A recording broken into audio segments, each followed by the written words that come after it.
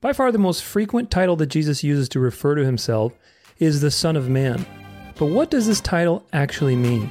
Today we'll examine the complex identity revealed by this title and see what it has to tell us about the nature of Christ.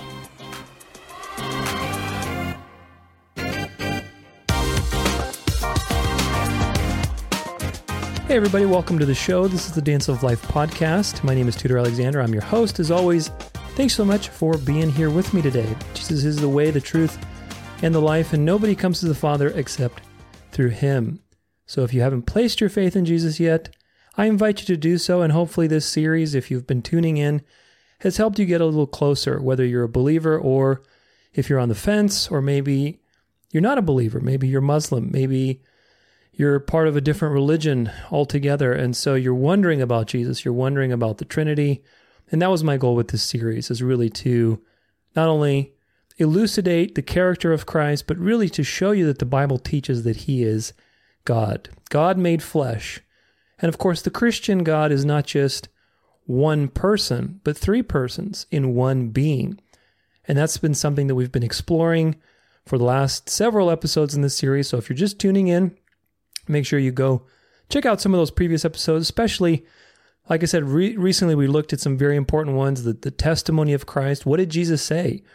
We looked at what Christ Himself said about Himself, because a lot of people say that Jesus never claimed to be God, or, show me in the Bible where Jesus says, I am God, worship me, which is a very common Muslim apologist argument. But really, we looked at how the Bible not only proves that Jesus is God, but Jesus Himself said He was God, the God of the Old Testament. And the apostles, the people who followed Jesus, what they wrote about Him, that they believed He was God, unquestioningly so, if you look at the original language. So we looked at all these things previously. And last week, we looked at the title, the Son of God. So Jesus uses a lot of different titles, but specifically, the two most popular ones are the Son of God and the Son of Man.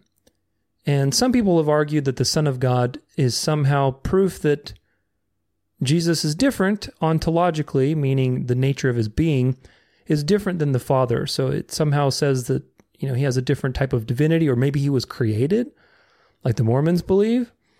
And so ultimately we looked at that title, very important title, and what the context of that title really is, and how it's actually the opposite, how it's proof that Jesus is God, the second person of the Trinity. So it's a very, very fascinating episode, very fascinating set of episodes. In the last couple weeks, we looked at all these different things. So make sure you go check those out. We also looked at things like the firstborn as a title of preeminence. That's another title that He's given, especially by people who write about Him, like Paul. The firstborn doesn't mean created, it means a title of preeminence. We looked at another title, the only begotten Son of God. What does that mean? Does that mean He was created at some point? Is He God's only Son, like we have only children? Or does it mean something else? And we looked at how it has to do with appointment, how the author of Hebrews related Psalm 2 to an appointment, not creation. Very, very interesting. We looked at types and shadows, like the sons of God, how we are sons of God when we're adopted, and how these are shadows of the ultimate, the Son of God. Jesus, remember, is called the Son of God, not a Son of God. Very, very important.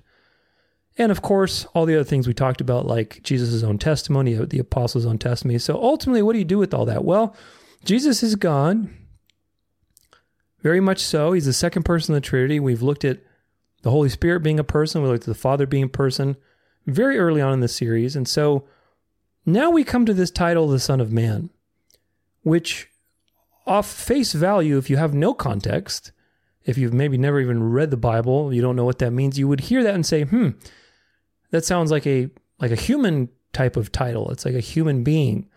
And yet we know that Jesus is God. And so this is now the journey ahead of us today, which is a very interesting title. This title, like I said at the beginning, is the title that Jesus uses the most to refer to Himself. And so it behooves us to really understand this title. What does it mean? Why does Jesus use the title so much to refer to Himself? What does it mean? What are the implications? And, what does the Bible have to say? So that's our topic today. We have a lot of interesting things to talk about. But these will reveal the complexities of Jesus' identity. And of course, true biblical Christianity affirms that Jesus has two natures, a human nature and a God nature. And those two are seamlessly together interwoven in the incarnation. Of course, that's a mystery to us. How is that possible that the infinite, limitless God could take on human form? And that's the mystery of the incarnation. But nevertheless, that's what the Bible teaches. And so we have to study these things so that we can marvel at the Lord, marvel at the great work that he's done through Jesus Christ, through the plan of salvation, through the gospel, through the atonement, the incarnation. All these things are just so profound to think about. And they really help us strengthen ourselves during times of suffering, times of challenge, when we're too focused on our own problems, on our own selves, times of distraction, and times of deception. So, the Son of Man, that's the most frequent title that Jesus used to refer to himself. Like I said, it's used about 80 times, give or take, in the New Testament. And as a title, it's also used in the Old Testament for various things. We're going to look at that. But the title, the interesting thing about this title, and we're going to break each one of these down, the interesting thing about this title is that it has specific qualities related to Jesus and his mission. And those qualities are humanity, as in a humble servant, a humble human being, a propitiation for sin, meaning he's the payment. The Son of Man refers to, it's used in the context of propitiation. He's the payment for our debts, for our sins.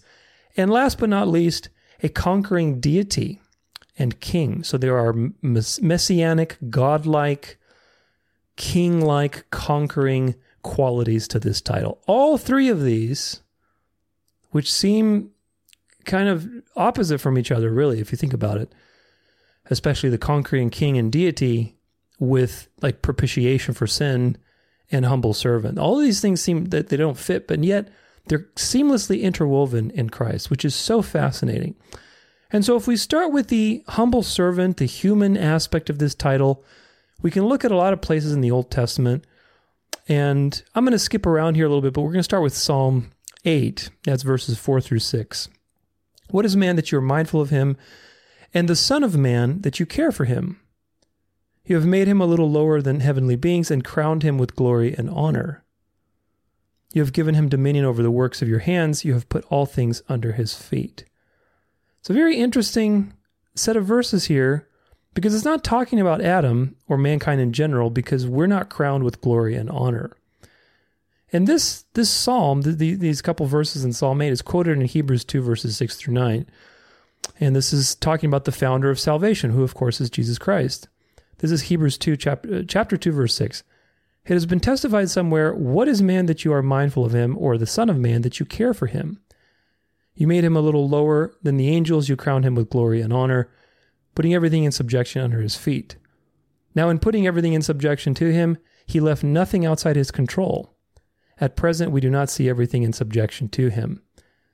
But we see him who for a little while was made lower than the angels, namely Jesus, crowned with glory and honor because of the suffering of death, so that by grace of God he might taste death for everyone. So a lot going on in these verses, and of course Hebrews is all about typology, if you know what that is. Typology is the shadow. It's the study of shadows and types in the Old Testament, how they are fulfilled in the New Testament. Very much so in Hebrews. And you notice that there are many things going on here. I only read a few verses, but there is sort of the humble propitiatory aspect of the Son of Man, that he had to taste death for everybody, right? That's propitiation in nature. He's very humble, and yet he's crowned with glory and honor and given dominion over all things. So you have this duality of seemingly opposite things that are very intimately interwoven in one person, and that person is Jesus. Now today, Jews who don't believe in the Gospels, Judaism, they still believe in two messiahs because of this very issue, right? And it is an issue if you don't have the revelation of the truth, and you don't believe that Jesus Christ was who he said he was, that he resurrected, that God came in the flesh. You really stumble over how the Bible presents these seemingly contradictory realities of the Messiah.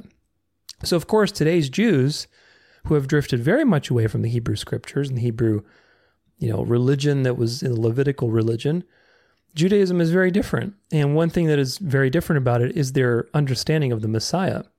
They don't even believe in a supernatural Messiah anymore, which was not the case 2,000 years ago.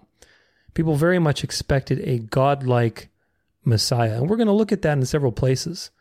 But nonetheless, the Jews today believe more in a political Messiah. Anybody could be the Messiah. It's more of a political timing type of thing.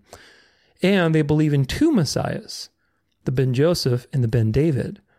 Ben Joseph is the suffering servant, and the Ben David is the conquering king.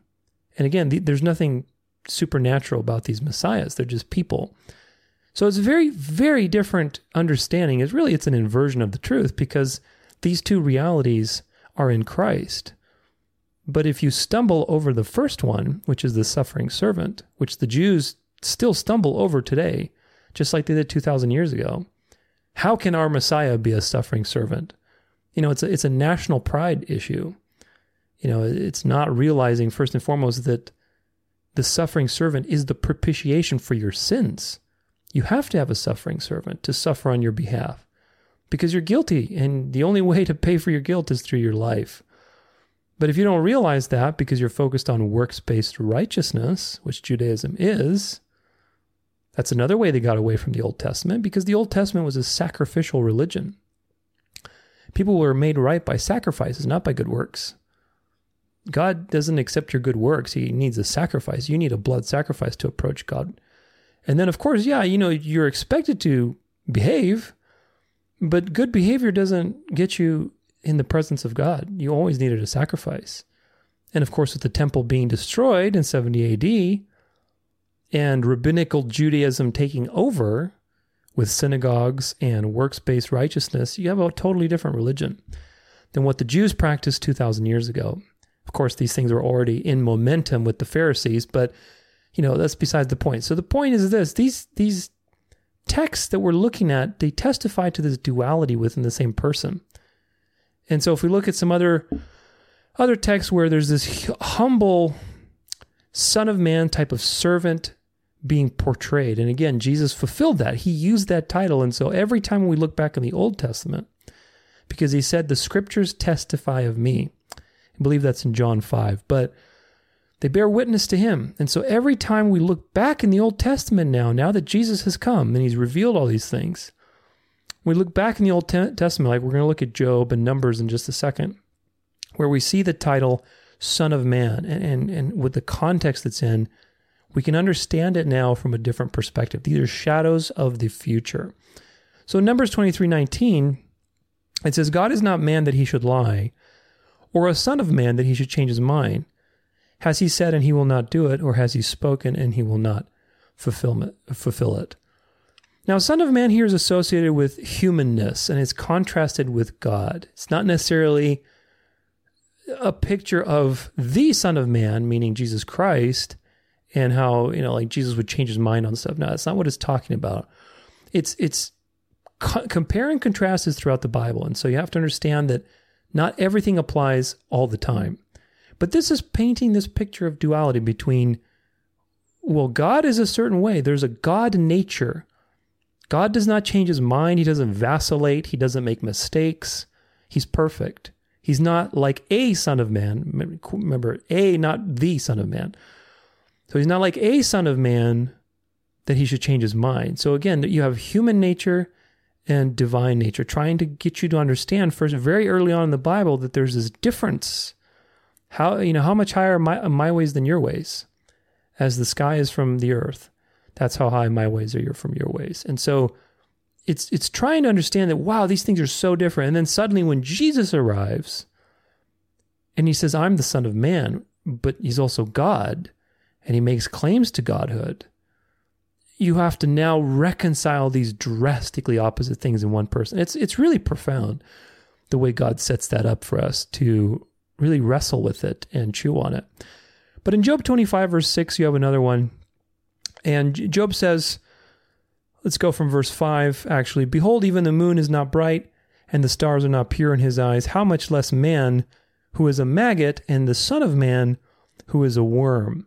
Now, this is actually, again, if you don't maybe look at the original language, or you don't understand the value of typology, you look at a verse like this at first, and it's easy to gloss over this and to not, really pay it any mind, because it's okay. Well, obviously this is making a comparison between God and man again. How man is just, nothing. He's a maggot. The Son of Man, who is a worm. But there's so much more to this, and it's really, truly profound, because the word for worm is parallel to another place in Psalm 22, which is a messianic psalm. Now, there's a whole deep dive on this that I plan on doing, but there's so much in Psalm 22. Psalm 22 was written 1,000 years before Christ, approximately. And it is, if you could read one thing that was prophesying the advent of Jesus, Psalm 22 would probably be it. I mean, there's so much about Jesus' life there, and it's really, truly profound. But look at verse 6 in Psalm 22. It says, "But I am a worm and not a man, scorned by mankind and despised by the people."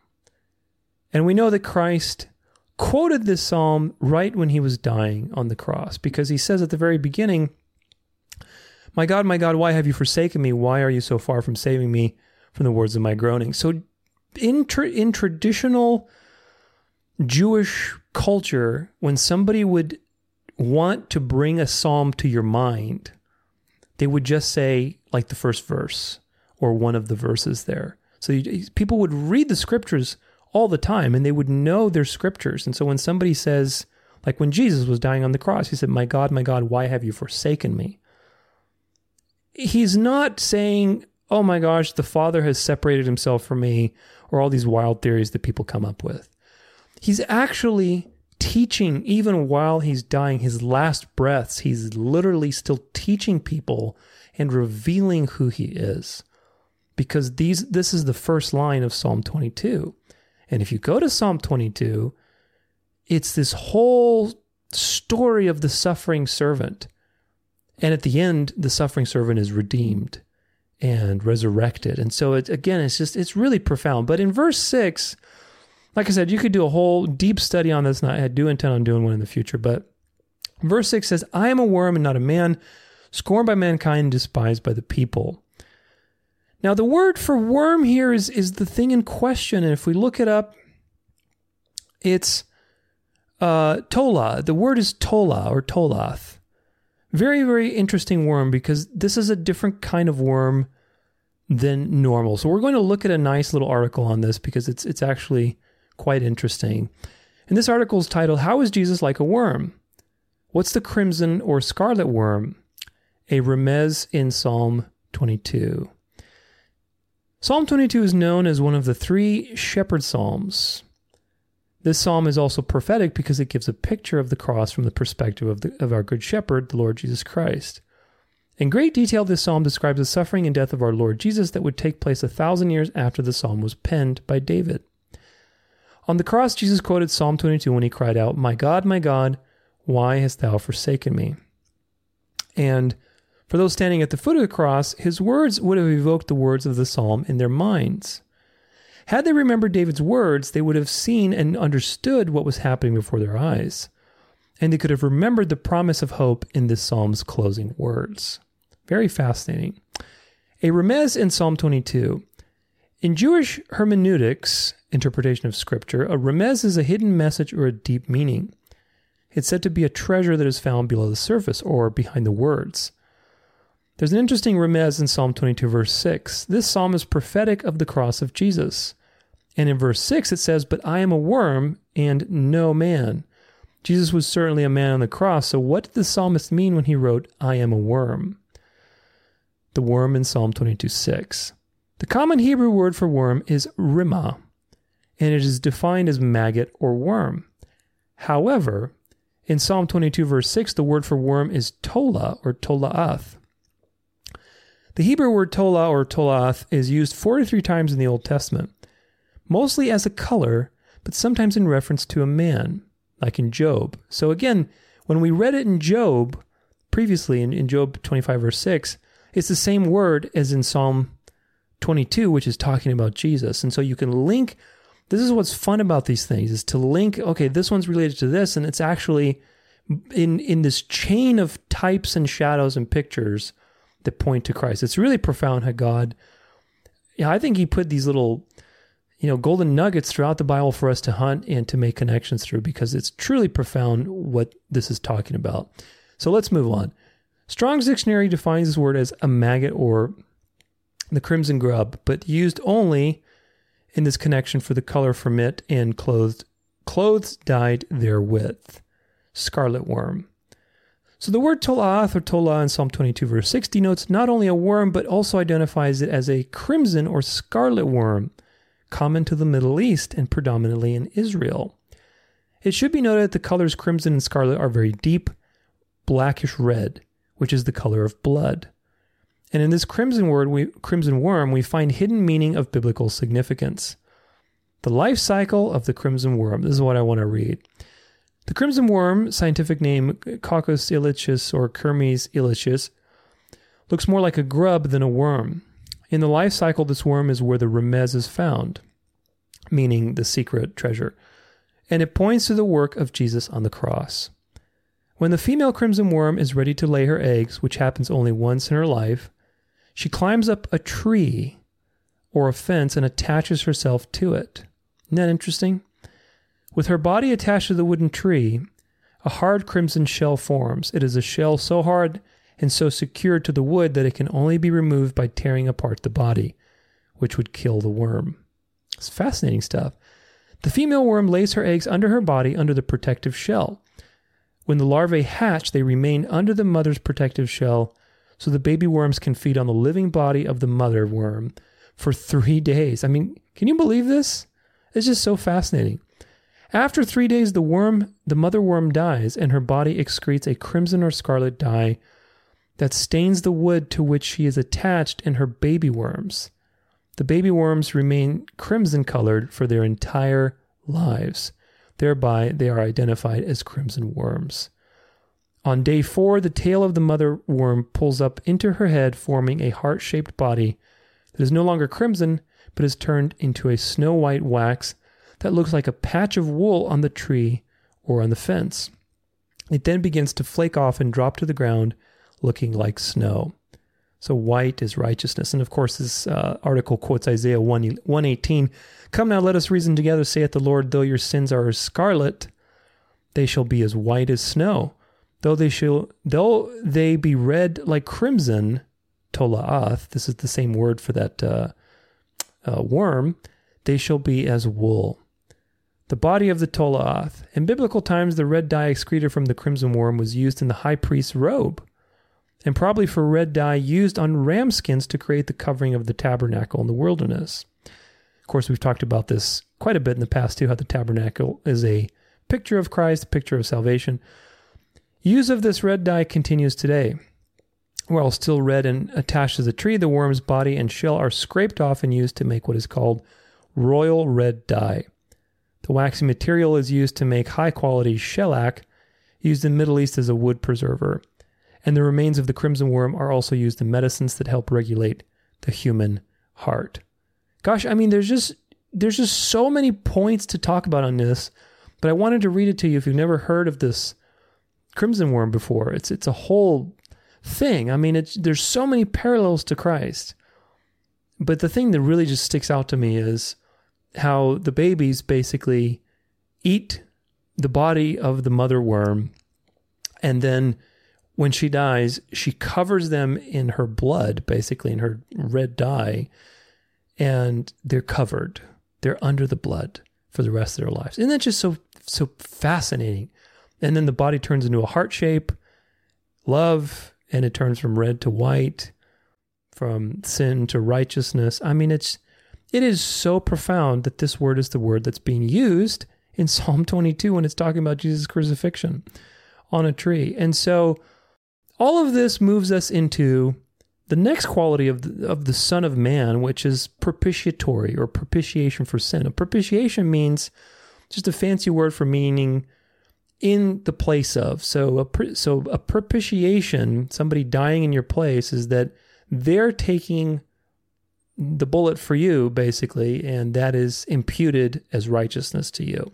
Somebody's paying your debt, and that's being legally transferred over to you. It's a propitiation. And of course, the Hebrew religion was a propitiatory religion, meaning you always had to have a sacrifice to cover you. All the way from, even in fact, if you look at the Old Testament, there was always a sacrifice. All the way from the very beginning, when Adam and Eve sinned, God sacrificed an animal to cover them. And that's been the case ever since. Christianity is a sacrificial religion in the sense that, or a sacrificial faith, that we have a sacrifice. Now, of course, our sacrifice is one and done. It's, infinitely valuable, so there's no more need for sacrifices. But nonetheless, we have a sacrifice that we are relying on. It's the sacrifice of Christ. You cannot approach God without a blood sacrifice. That's why the Son of Man is a propitiation for sin. And we look out in a couple of different places, but when Ezekiel, the word Son of Man is used in the Old Testament for a lot of people, but especially for Ezekiel. Out of all the prophets, I think that he was called the Son of Man more than, or Son of Man, not the Son of Man, but he was called Son of Man more than any other of the prophets. So again, that's another picture of Christ, because Christ was pictured in the prophets, pictured in the high priest, pictured in the kings. He's our king, our prophet, and our high priest. So all of those pictures are supposed to point to Christ.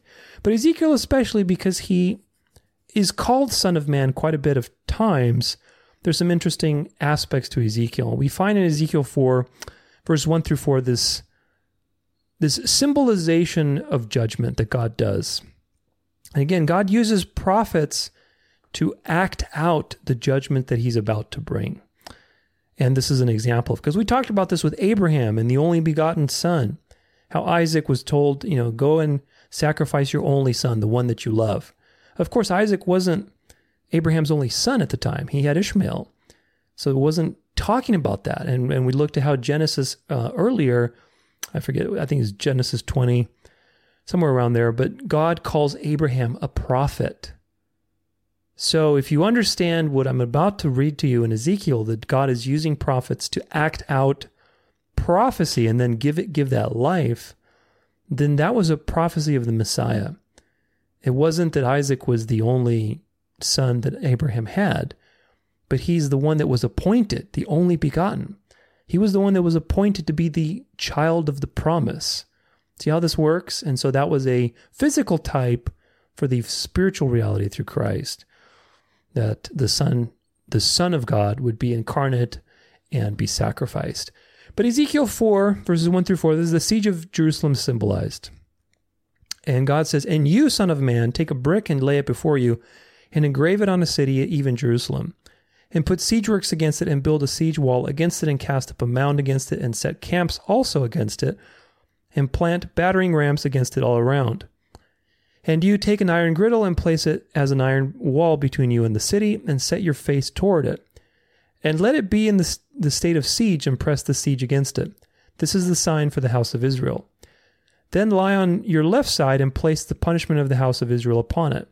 For the number of days that you lie on it, you shall bear their punishment. For I assign to you a number of days, 390 days, equal to the number of years their punishment. So long shall you bear their punishment of Israel, of the house of Israel." Now, just a quick note here. If you haven't seen my End Time series, I strongly recommend and suggest and lovingly encourage you to go and watch that series so you understand the truth about the end times. Why did I highlight verse 5? Because God is using days as symbols for years in Bible prophecy. That is not always the case, but most of the time it is.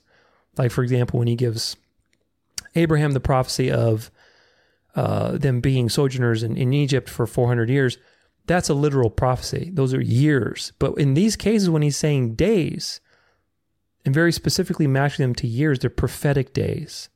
Now, why do I mention this? Because many people are deceived about the end times because they've bought into futurist eschatology, which was created by the beast to hide its identity, which reads all these time periods in Revelation and Daniel as literal days. But if you read them as years, you see very, very different things. And so I hope you can know the truth about that, because many people are deceived. But this is one such example, that The dateer principle is not made up.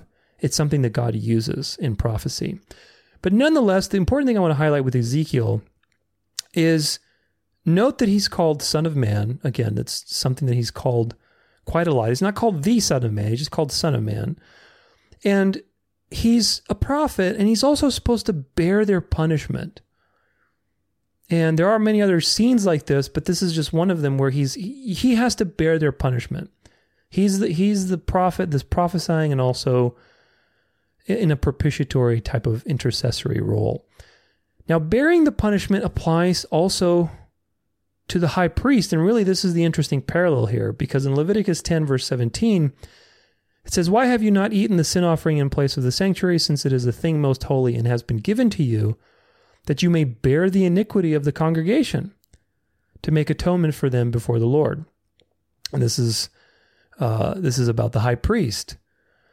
Numbers 18, verse 1, duties of priests and Levites. "So the Lord said to Aaron, you and your sons and your father's house with you shall bear iniquity connected with the sanctuary, and you and your sons with you shall bear iniquity connected with your priesthood." So again, the Levitical religion of the Hebrews was a religion of sacrificial atonement by propitiation, accepted through faith. It's always been that. Of course, through Christianity, we have the perfection of that. So Judaism today, with its works-based righteousness, has no connection to the original Hebrew religion. The continuation of Hebrewism and the Hebrew scriptures is Christianity.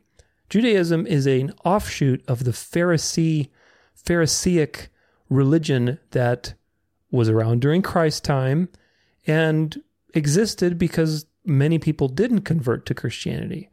The rebels who continued to walk in the ways of the Pharisees developed Judaism. But very clearly so, in Numbers, in other places, Leviticus, the high priest is bearing iniquity. He's the one that's bearing the punishment and atoning for the people.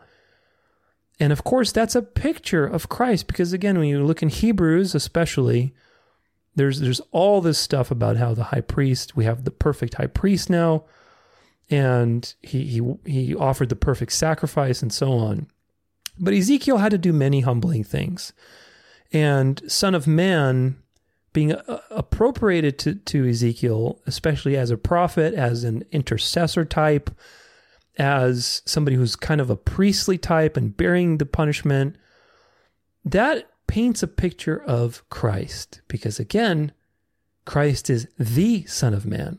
He's the one that all these pictures of Son of Man point to. We looked at Son of Man as a worm. That has propitiatory aspects too, but it's very humble, right? We looked at the human aspects of it, the humble servant. We looked at Ezekiel just now and how, he's many dimensions. Even within Ezekiel, who is a real person, he had the prophet dimension. He had like this humble, lowly servant. He had to basically act out certain things and bear punishment in a priestly type of sense. So very, very humbling and propitiatory and servant type qualities. Now we know in Mark 10 verse 45 and other parallel texts that Jesus says, "For even the Son of Man came not to be served, but to serve, and to give his life as a ransom for many." So you have humble servant, and then you also have propitiation, to give his life as a ransom for many. This is so important because, again, it identifies who Christ is. Christ is the intersection of these vastly different realities, which is just so phenomenally fascinating to meditate on. The reality of the humble servant, who there was nothing about him that was desirable. That's what the Bible says. And then you have the conquering Messiah and King, which we're going to talk about right now. So deity, savior, and conqueror. This is pretty much the third aspect of the Son of Man, and it's pretty profound because there's a lot to talk about this. Now, we're going to start in Psalm 80 and read a little bit from there and see how there's these types for the Messiah and how the Son of Man is introduced. But in this time, it's not a humble servant, but really is kind of a divine type of figure. So this is Psalm 80, verses 8 through 17. You brought a vine out of Egypt. You drove out the nations and planted it. You cleared the ground for it. It took deep root and filled the land. The mountains were covered with its shade, the mighty cedars with its branches. It sent out its branches to the sea and its shoots to the river. Why then have you broken down its walls so that all who pass along the way pluck its fruit? The boar from the forest ravages it, and all of that move in the field feed on it. Turn again, O God of hosts, look down from heaven and see, have regard for this vine, the stalk that your right hand planted, and for the son of whom you made strong for yourself. They have burned it with fire. They have cut it down. May they perish at the rebuke of your face. Let your hand be on the man of your right hand, the son of man whom you have made strong for yourself. Now, this is so interesting because up until verse 17, the last verse that I just read, what is this talking about? Well, obviously the vine is Israel, and it's recounting how God brought them out of Egypt through the Exodus, gave them the promised land, they prospered, and then obviously, if you've read the Bible, they apostatized, they were judged. Now people are, the psalm is lamenting the apostasy of Israel and obviously the judgment, because now they're just a byword and they're being consumed where there once was a lot of glory.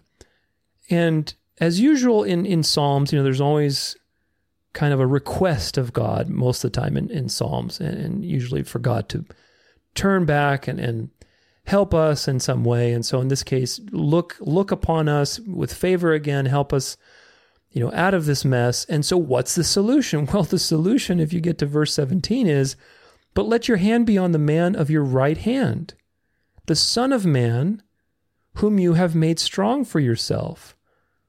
Now, this is talking about the Messiah. Of course, we know that Psalm 2, Psalm 110, all these other messianic psalms, sit at my right hand while I make your enemies your footstool. If you watch my End Time series, we have a whole episode on, is Jesus king now or in the future? And of course, the answer is now. He's king right now, because every verse about him and his authority is talking about how he's seated at the right hand of God, it's a position of power.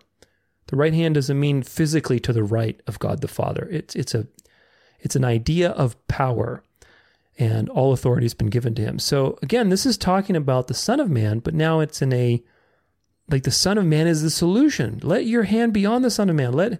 We're waiting for the Son of Man to come and deliver us from this situation. And again, compare this to Psalm 110, where he says, sit at my right hand until I make your enemies your footstool.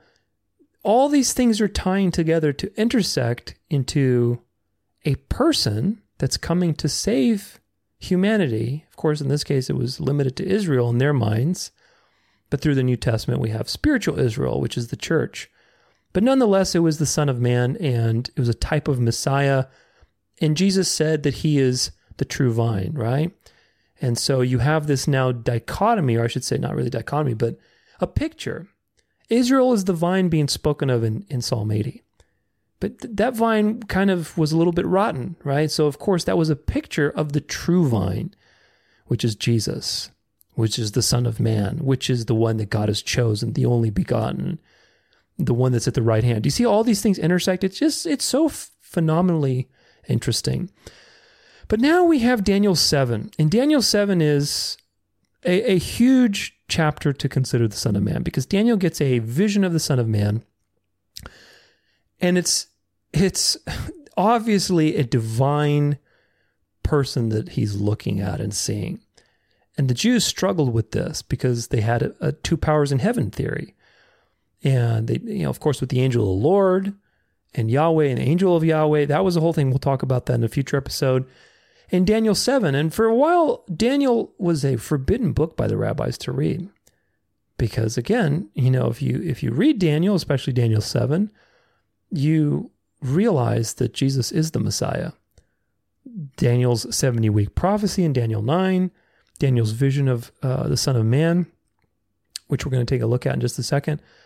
Very, very interesting. But the vision of the Son of Man, let's take a look at it. Specifically, this is in verse 13 through 14. I want to focus on a very specific word. This is, the Son of Man is given dominion. I saw in the night visions, and behold, with the clouds of heaven, there came one like a son of man. And he came to the Ancient of Days and was presented before him. So obviously this is the Father. This is God Almighty. And yet there is a person who is riding on the clouds, coming to him and getting all authority. So that's interesting. Verse 14, and to him was given dominion and glory and a kingdom, that all peoples and nations and language should serve him. His dominion is an everlasting dominion, which shall not pass away, and his kingdom one shall not be destroyed. Now, this is very, very interesting because the word here for serve, let's see if the KJV has it. Yeah, it's pelak. It's pelak. So the word, this is what I want to focus on, is the word serve, because in the original language, this word is pelak, which this particular word is used only in reference to divine service, meaning when you're worshiping God or you're, worshiping false gods. But either way, it's some sort of worship.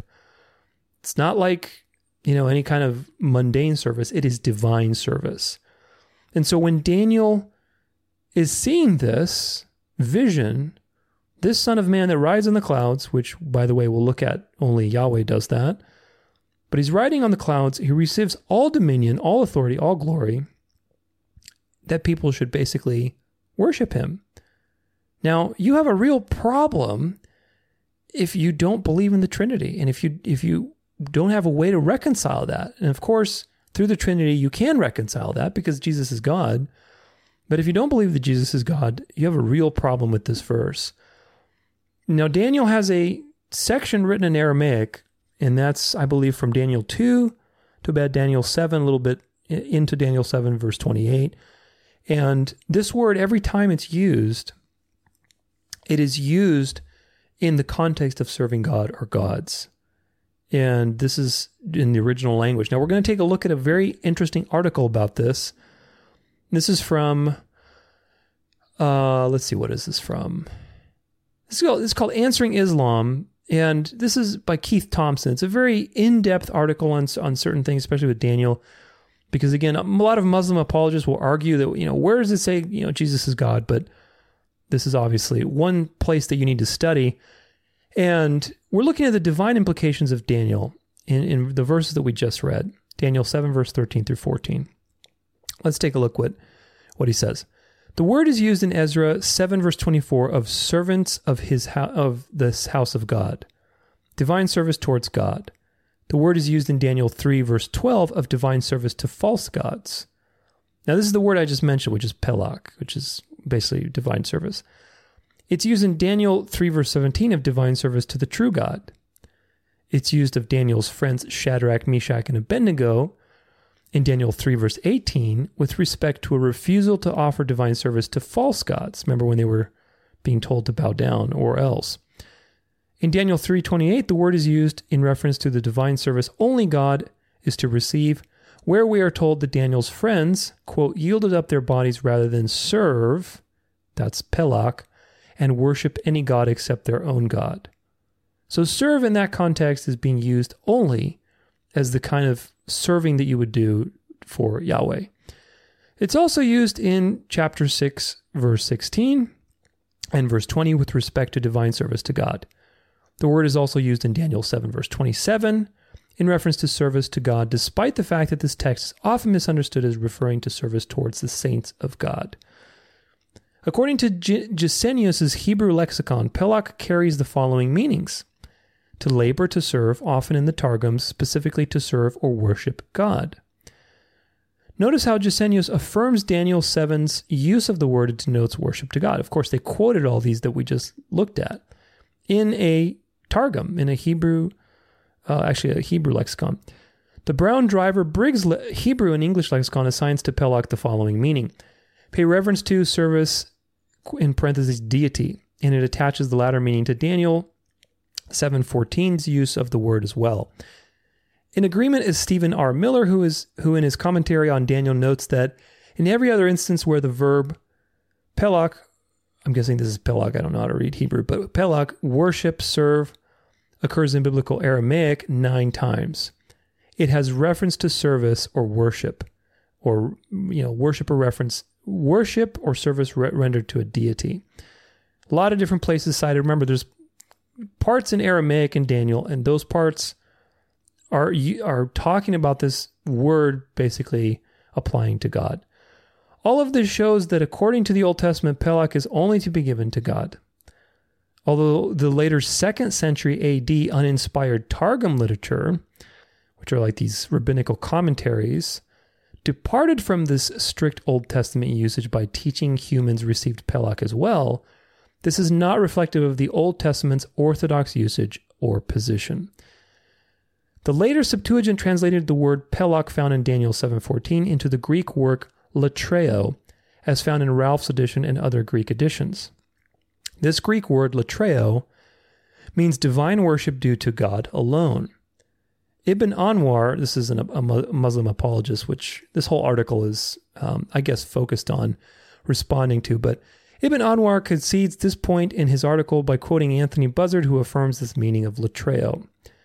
The fact that this choice was made provides more strong proof that the service worship Jesus receives in Daniel 7:14 is divine worship due to God.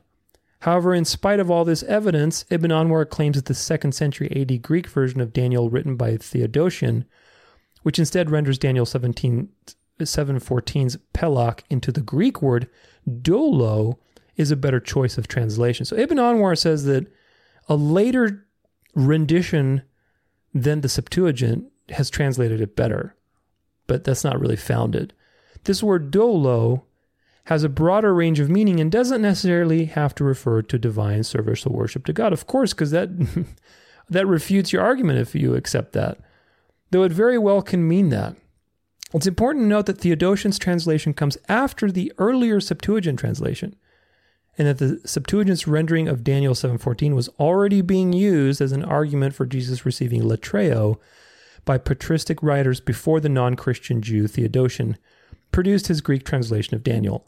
Thus, this chronology needs to be kept in mind. So what's the point? The point is that both the Old Testament in Aramaic and Hebrew and the Septuagint translation, which I forget when that was, but it's a couple centuries BC, attributed what was going on in Daniel's vision of the Son of Man as people worshiping him in the way that you worship God. Only God. And so this is a real problem if you don't have a model to explain God as one being in different persons.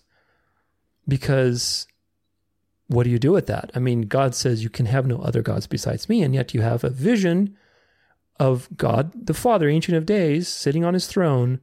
Someone comes before him, Son of Man, riding on the clouds, which is only what God does, and basically is given all dominion and receives worship, like the way God receives worship. So this is a very fascinating aspect of the title of Son of Man.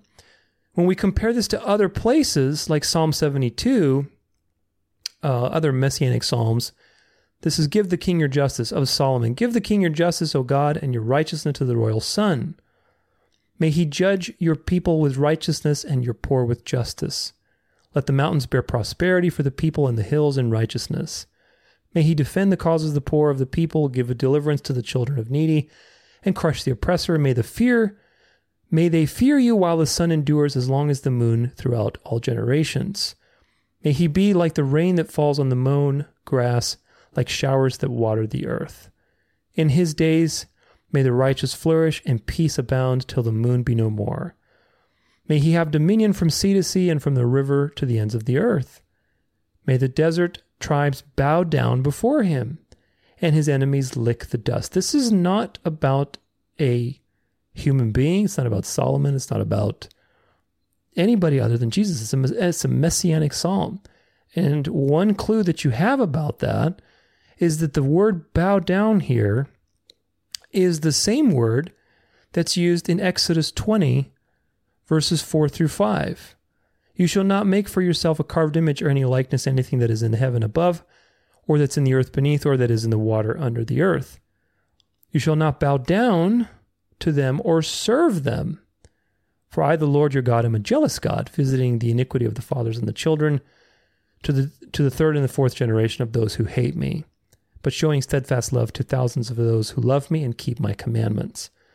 So the word for bow down in Psalm 72, which is a messianic psalm, is obviously talking about Jesus, the King, which again, you have now another element to this Son of Man deal.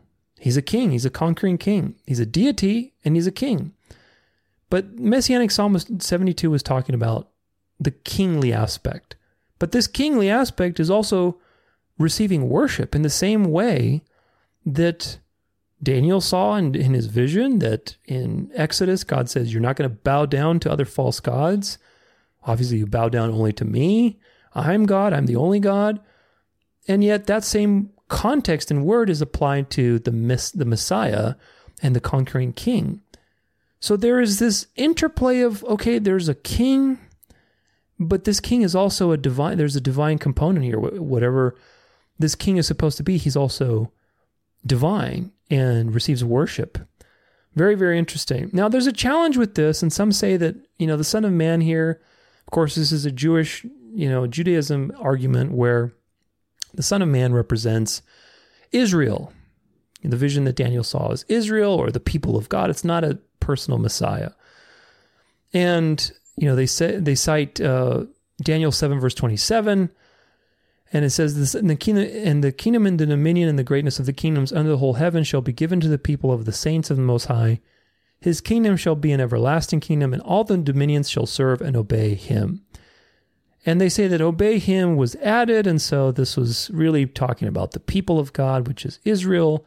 So they have a very different look on this. They have a nationalistic identity politics type of look. And so the response to this is pretty simple. First off, coming on the clouds is reserved for God alone. And we know that from several places of Scripture in the Torah. And they are Psalm 104, verse 3, he lays the beams of his chambers on the waters. He makes the clouds his chariot. He rides on the wings of the wind. Psalm 68, this is verse 32 through 33. O kingdoms of the earth, sing to God, sing praises to the Lord, to him who rides in the heavens, the ancient heavens. Behold, he sends out his voice, his mighty voice. Deuteronomy a little earlier, chapter 33, verse 26. There's none like God, O Jeshurun, who rides through the heavens to your help through the skies in his majesty. So there's nobody that rides on the clouds other than God. Now, when Jesus, this is now, put that on the back burner, this is why in Matthew 24, verse 30, and well, actually, we're going to look at a couple places in Matthew, but Matthew 24, verse 30, the coming of the Son of Man, Jesus appropriates this to himself. Then will appear in the heaven the sign of the Son of Man. And then all the tribes of the earth will mourn, and they shall see the Son of Man coming on the clouds of heaven with power and great glory. He's applying this to himself.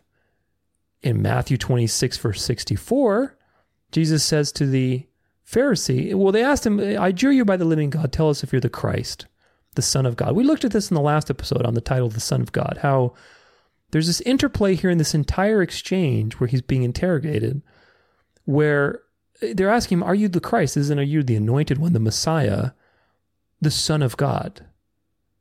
And Jesus says, you have said so, but I tell you, from now on you will see the Son of Man seated at the right hand of power and coming on the clouds of heaven.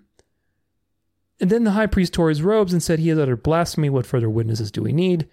You have now heard his blasphemy. So why did he tear his clothes and say this is blasphemy? If Son of God was just maybe a term for a prophet, or, Son of Man was Israel. The Pharisees themselves, these are the people who rejected Jesus and ended up founding Judaism, interpreted what Jesus said, that he's appropriating a personal deity Messiah to himself.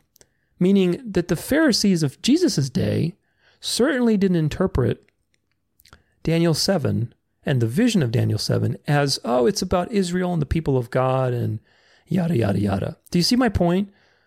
So the Pharisees themselves understood that the Messiah was a divine figure and that Jesus was appropriating himself. He's saying, I'm that person. I'm the Son of Man that rides in the clouds. Of course, only God rides on the clouds. So there was this divine aspect of the Messiah. And so blasphemy, they thought it was blasphemy.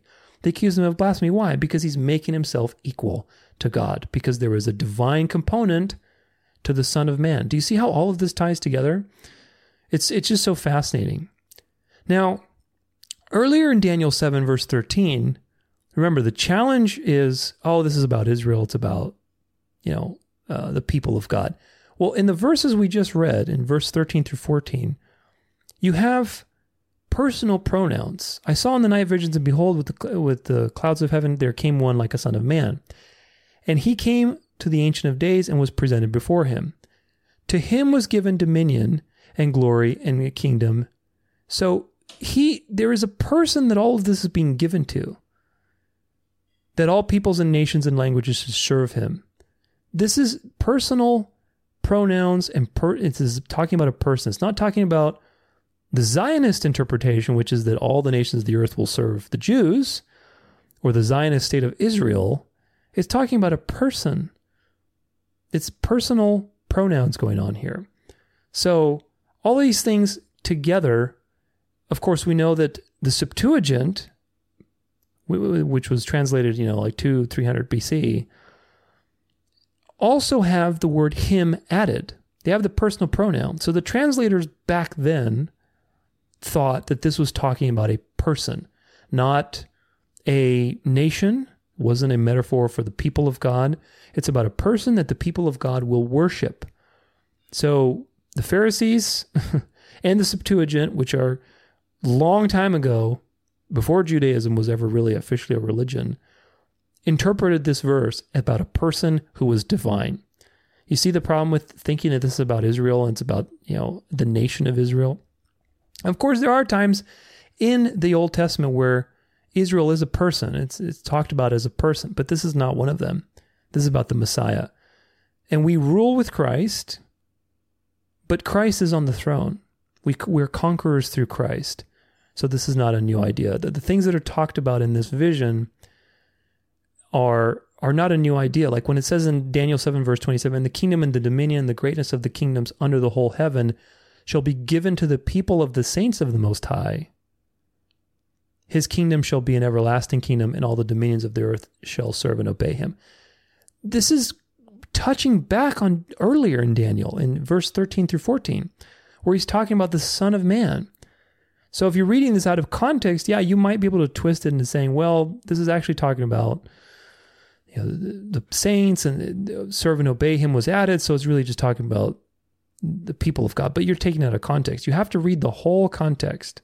What's happening? Well, the Son of Man is given dominion. We're conquerors through Christ. We are inheritors through Christ. We get the crown through him.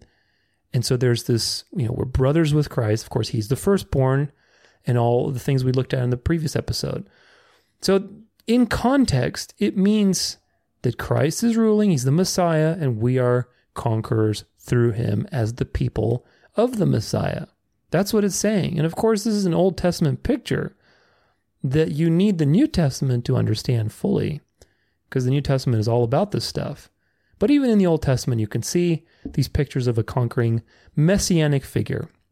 Now, I want to go back to this article really quick and prove that this is about it's a messianic verse. It's not talking about the nation of Israel. And this is, again, the article is called Answering Islam, and is about Daniel 7, verse 13 through 14. A messianic prophecy. We know that this text is messianic in nature for various reasons. With respect to exegetical evidence, the description of this Son of Man closely correlates with other Old Testament descriptions about the awaited Davidic Messiah and what he would do. That's in Ezekiel and Isaiah, Psalm 89, Psalm 110. Moreover, in the surrounding context of Daniel, namely verse 9, 24 to 26, a distinctive Second Temple messianic figure is given the title Messiah in the Hebrew, demonstrating that the Messiah is clearly in view. So if you've read Daniel 9 and you know the Daniel 70 weeks prophecy about the Messiah, obviously this is in view with what Daniel is doing. With respect to the New Testament evidence, Matthew 26, verse 64, which we looked at, with the high priest tearing his robes, Mark 14:62, Luke 22, verse 67 through 70, which will be discussed below, also affirmed the Son of Man of Daniel is the awaited Messiah. In the mid-1st century extra-biblical Jewish apocryphal work, 1st Enoch, this is chapter 48, verse 2, reference is made to the Son of Man and the head Ancient of Days, demonstrating that Daniel 7, verse 13 through 14, was clearly being drawn from. In Enoch 1, or 1 Enoch, 48, verse 10, this Son of Man is identified as his anointed, which is a messianic title. Therefore, 1st Enoch shows that there was a strand of early non-Christian Jewish belief maintaining that the Danielic Son of Man was the Messiah. So it wasn't taught, even within apocryphal work, Jewish apocryphal work, they were affirming this idea.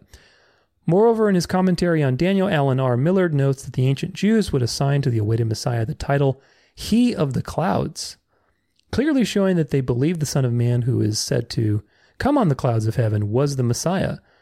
Millard also argues that the maintenance of this view in Judaism, despite its adoption by the Christians, suggests it had ancient and authoritative status. And of course, there's more here if you can read. This is a pretty lengthy and well-documented article, but the point is pretty clear. Look, the idea that this is talking about Israel somehow, like the people of Israel, is really trying to hide the truth of Jesus. As usual, people who reject Christ try to erase him from the scriptures, but you really can't do that because the scriptures testify of Jesus. And so ultimately the Son of Man is a conquering king, a Messiah, a divine figure, all wrapped up into one. And we looked at Matthew 26, verse 63 through 64, where he's accused of blasphemy for basically identifying himself with this Son of Man.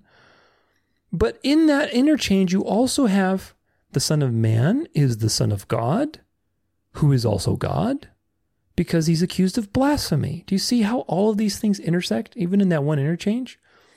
Where the chief priest says, look, I adjure you by the living God, tell us if you're the Christ, meaning you're the anointed Messiah, the Son of God. So the Son of God equals the Messiah. We looked at a whole episode what the Son of God is and how it proves Jesus' divinity, not disproves it, like a lot of people think. But in that same interchange, how Jesus responds is with the Son of Man. So you have Son of Man, Son of God, and Christ, Messiah, all in one little interchange to show you this profoundly complex identity. Very, very fascinating. So it's obvious that the Son of Man is not talking about a nation in Daniel. It's talking about a person. We also know in Acts chapter 7, verse 56, when Stephen is stoned, he said, behold, I see the heavens opened and the Son of Man standing at the right hand of God. So now this is after Jesus' ascension, which is very important because in my End Time series, I talk about this is one very important thing that people forget. Jesus ascended and he fulfilled the vision in Daniel 7 after his ascension. He's already king right now. He's already been given dominion. He was crucified, he was resurrected, and he ascended into glory.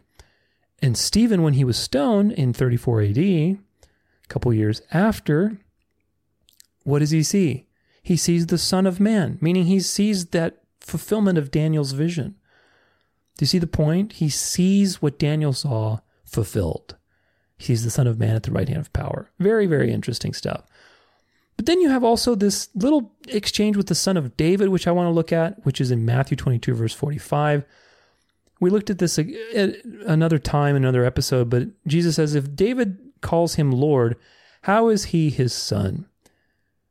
So, this is whose son is the Christ, and this is whole interchange of Matthew 22, where the Pharisees were gathered, and basically Jesus kind of stumps them as usual, and he says, what do you think about the Christ, the Messiah? Whose son is he? And they say, of course, well, it's the son of David. And he says, well, how is it then that David in the Spirit calls him Lord? Saying, the Lord said to my Lord, sit at my right hand until I put your enemies under your feet. This is Psalm 110. And they were stumped. They couldn't answer, well, how does David call him Lord if he's just his son, if he's just his physical progeny, if he's just having one nature, meaning human nature? How could David call him Lord? So there's this interesting duality there that Jesus is pointing to And they just don't get it because they're focused on the flesh. Because the Son of David, the Son of Man, there's human aspects, but there's also divine aspects. This is the thing. This is the great mystery being revealed in the Gospels, in the New Testament, in the Incarnation, that God became flesh. And it's like, wow, how is that even possible? And yet, nothing is impossible for God. And this is the mystery. But people were too focused on the flesh, and that's why they still stumble over that today. The Pharisees and Judaism today is really not much different. Still the same issues.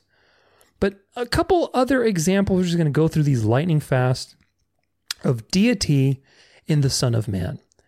So we're going to look at John. This is John 5, verse 27. He was given him authority to execute judgment because he is the Son of Man. The Son of Man has authority to give judgment. Later in John, this is chapter 6, verse 26. Truly, truly, I say to you, you are seeking me not because you saw signs, but because you ate your fill of the loaves. Do not work for food that perishes, but for the food that endures for eternal life, which the Son of Man will give to you. For on him God the Father has set his seal. Again, complex identity. Son of Man gives you the food that endures for eternal life. So there's an element of propitiation there, which is very interesting. Because how do you partake in the Son of Man? Well, you have faith in his sacrifice, and that's allotted to you, and you are propitiated. But also, for on him God the Father set his seal. So he's also the anointed one. He's the chosen one. He's the Christ. So very, very interesting, an all-in-one kind of title. I want you to compare it a little later in John. This is in verse 51. I am the living bread that came down from heaven. If anyone eats of this bread, he will live forever. And the bread that I will give for the life of the world is my flesh. So earlier in John, what did he say? That the Son of Man will give you the bread that endures for eternal life. A few verses later, what does he say? He says, I am the bread of life. I'm the living bread. What's the bread of life? Well, it's my flesh. It's the one I'm going to give up for the life of the world. I'm the propitiation. The Son of Man is the one who gives you the bread of life. Well, what's the bread of life? The bread of life is his body. It's the propitiation that you access through faith.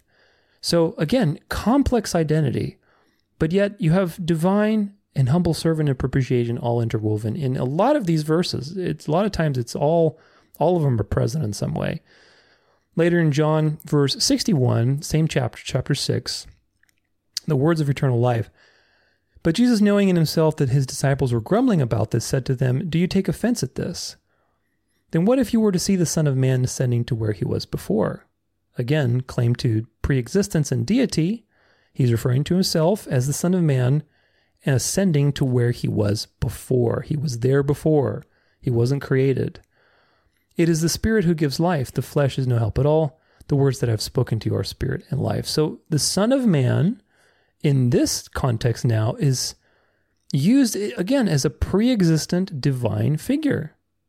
He that was in heaven. Nobody's ascended to heaven, right? Other than Jesus. So he's ascending to where he was before. Matthew 12, verse 8, for the Son of Man is Lord of the Sabbath. Again, who other than God can say that? But yet now you have the Son of Man is Lord of the Sabbath. So how does that work? Well, it works because Jesus is the creator. He's the God who created everything. And God exists as Father, Son, Holy Spirit. But the Son was the one who was creating. The Father was creating through the Son with the Holy Spirit. How does that work in our third person or three-dimensional view? I don't know. It's a mystery. Nobody knows. But that's the point. He's God. You're supposed to marvel at it. But he's Lord of the Sabbath. So Son of Man, divine component. Matthew 24, verse 31, and he will send out his angels with a loud trumpet call, and they will gather his elect from the four winds from one end of the heaven to the other. And he, in this case, is the Son of Man. This is in verse 30. So again, Son of Man is returning, divine conquering king, and he sends out the angels. He has authority. Matthew 9, verse 6, but that you may know that the Son of Man has authority on earth to forgive sins, he then said to the paralytic, rise, pick up your bed and go home. So Son of Man has the ability to heal, to forgive sins. He has authority. Who has authority to forgive sins and to heal and to bring life other than God? again, you have a real problem if you reject the Trinity, because the Son of Man especially testifies to a divine, kingly, godly person, which is the incarnation. You have the humble servant, the propitiation, and the one who has the authority over all things. All of that is in Jesus' identity. And it's throughout the Gospels. Now in Revelation 1, last one here, this is verse 12 through 14. Then I turned to see the voice that was speaking to me, and on turning I saw 7 golden lampstands, and in the midst of the lampstands one like a son of man. This is John's vision now. Clothed with a long robe and a golden sash around his chest. The hairs of his head were white, like white wool, like snow. His eyes were like a flame of fire. So this is a vision of Jesus that he has, because Jesus was just speaking. Now later, in a couple verses later, what does he say? Fear not, I am the first and the last, and the living one. I died, and behold, I am alive forevermore, and I have the keys to death and Hades. So obviously this is not the Father talking, and yet he says the same thing that Yahweh says in the Old Testament. I am the first and the last. This is a claim to godhood. He's saying, I am the God of the Old Testament. I am God. But I'm also the one who died. Do you see the profound truth here? That this is showing this multi-personal nature of God, that God is the Father, the Son, and the Holy Spirit. And the Son, who is also God, is the one who died, who became flesh. It's also fascinating. And again, compare it to all the times in the Old Testament when Yahweh says, I'm the first and the last. This is a claim to godhood. And anybody who says that Jesus doesn't say that he's God explicitly, he says and makes references to himself as God many times, but this is probably one of the most explicit in the first chapter of Revelation. So, a couple final thoughts. In John 3, this is a good one to keep in memory. John 3, chapter 3, verse 13 through 15. No one has ascended into heaven except he who descended from heaven, the Son of Man. This one I was just talking about. And as Moses lifted up the serpent in the wilderness, so must the Son of Man be lifted up, that whoever believes in him may have eternal life. So you have all three in this little interchange that he's speaking. John 3, verse 13 through 15, you have everything you need to know about the Son of Man. No one has ascended into heaven except the Son of Man, and who descended from heaven. So you have a divine nature, divine quality. As Moses lifted up the serpent in the wilderness, so must the Son be lifted up. He's a humble servant. He's getting crucified. He's a human being. He has to be a human being in order to be crucified. That whoever believes in him may have eternal life. That's your propitiation. Your legal standing with God is being attributed to you and propitiated to you because of Christ's sacrifice. All three are in these couple verses. So the Son of Man is a complex title that sums up Jesus' life and work. It's talking about his lowly, humble human nature, humanity. It's talking about his propitiation for sins through his sacrifice, through his atoning work. And it's also revealing his divine nature as God, as the second person of the triune God, which is just so fascinating. Now, Jesus uses this title the most.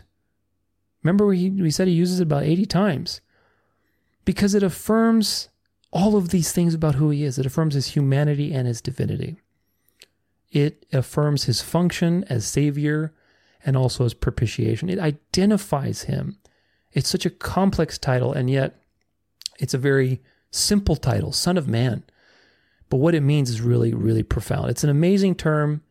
It affirms the incarnation for Christianity, and it proves once again that Jesus is God. So I hope you've learned something today. I hope this has been edifying to you. Remember that Jesus is God, and very much so the Bible teaches it over and over again. If you haven't accepted that, then I invite you to meditate on today's words, on some previous episodes. Look at what Jesus has said about himself. Look what others have written about him. The Bible teaches that Jesus is God, and it reveals that God, as the second person of the Trinity, the triune God, took on flesh for our sake, so that he would be lifted up as the serpent, be crucified, and so that all of us who believe in that perfect work could be saved. And he will return as the conquering king, as the Son of Man, who has been given dominion over all things, and rule forevermore. And that's a profound thought, that we have such a beautiful and amazing God who is lowly in heart, humble in heart, and yet he is the creator of the universe. Hope it's been edifying for you today, and take care, take it easy, cling close to Christ in these crazy times, and we'll see you next time. Hey, thanks for being here. If you enjoyed today's show, make sure you hit that subscribe button. And if you want in-depth Bible studies, free resources, encouragement, or if you just want to get in touch with me, check out danceoflife.com. Until next time, God bless.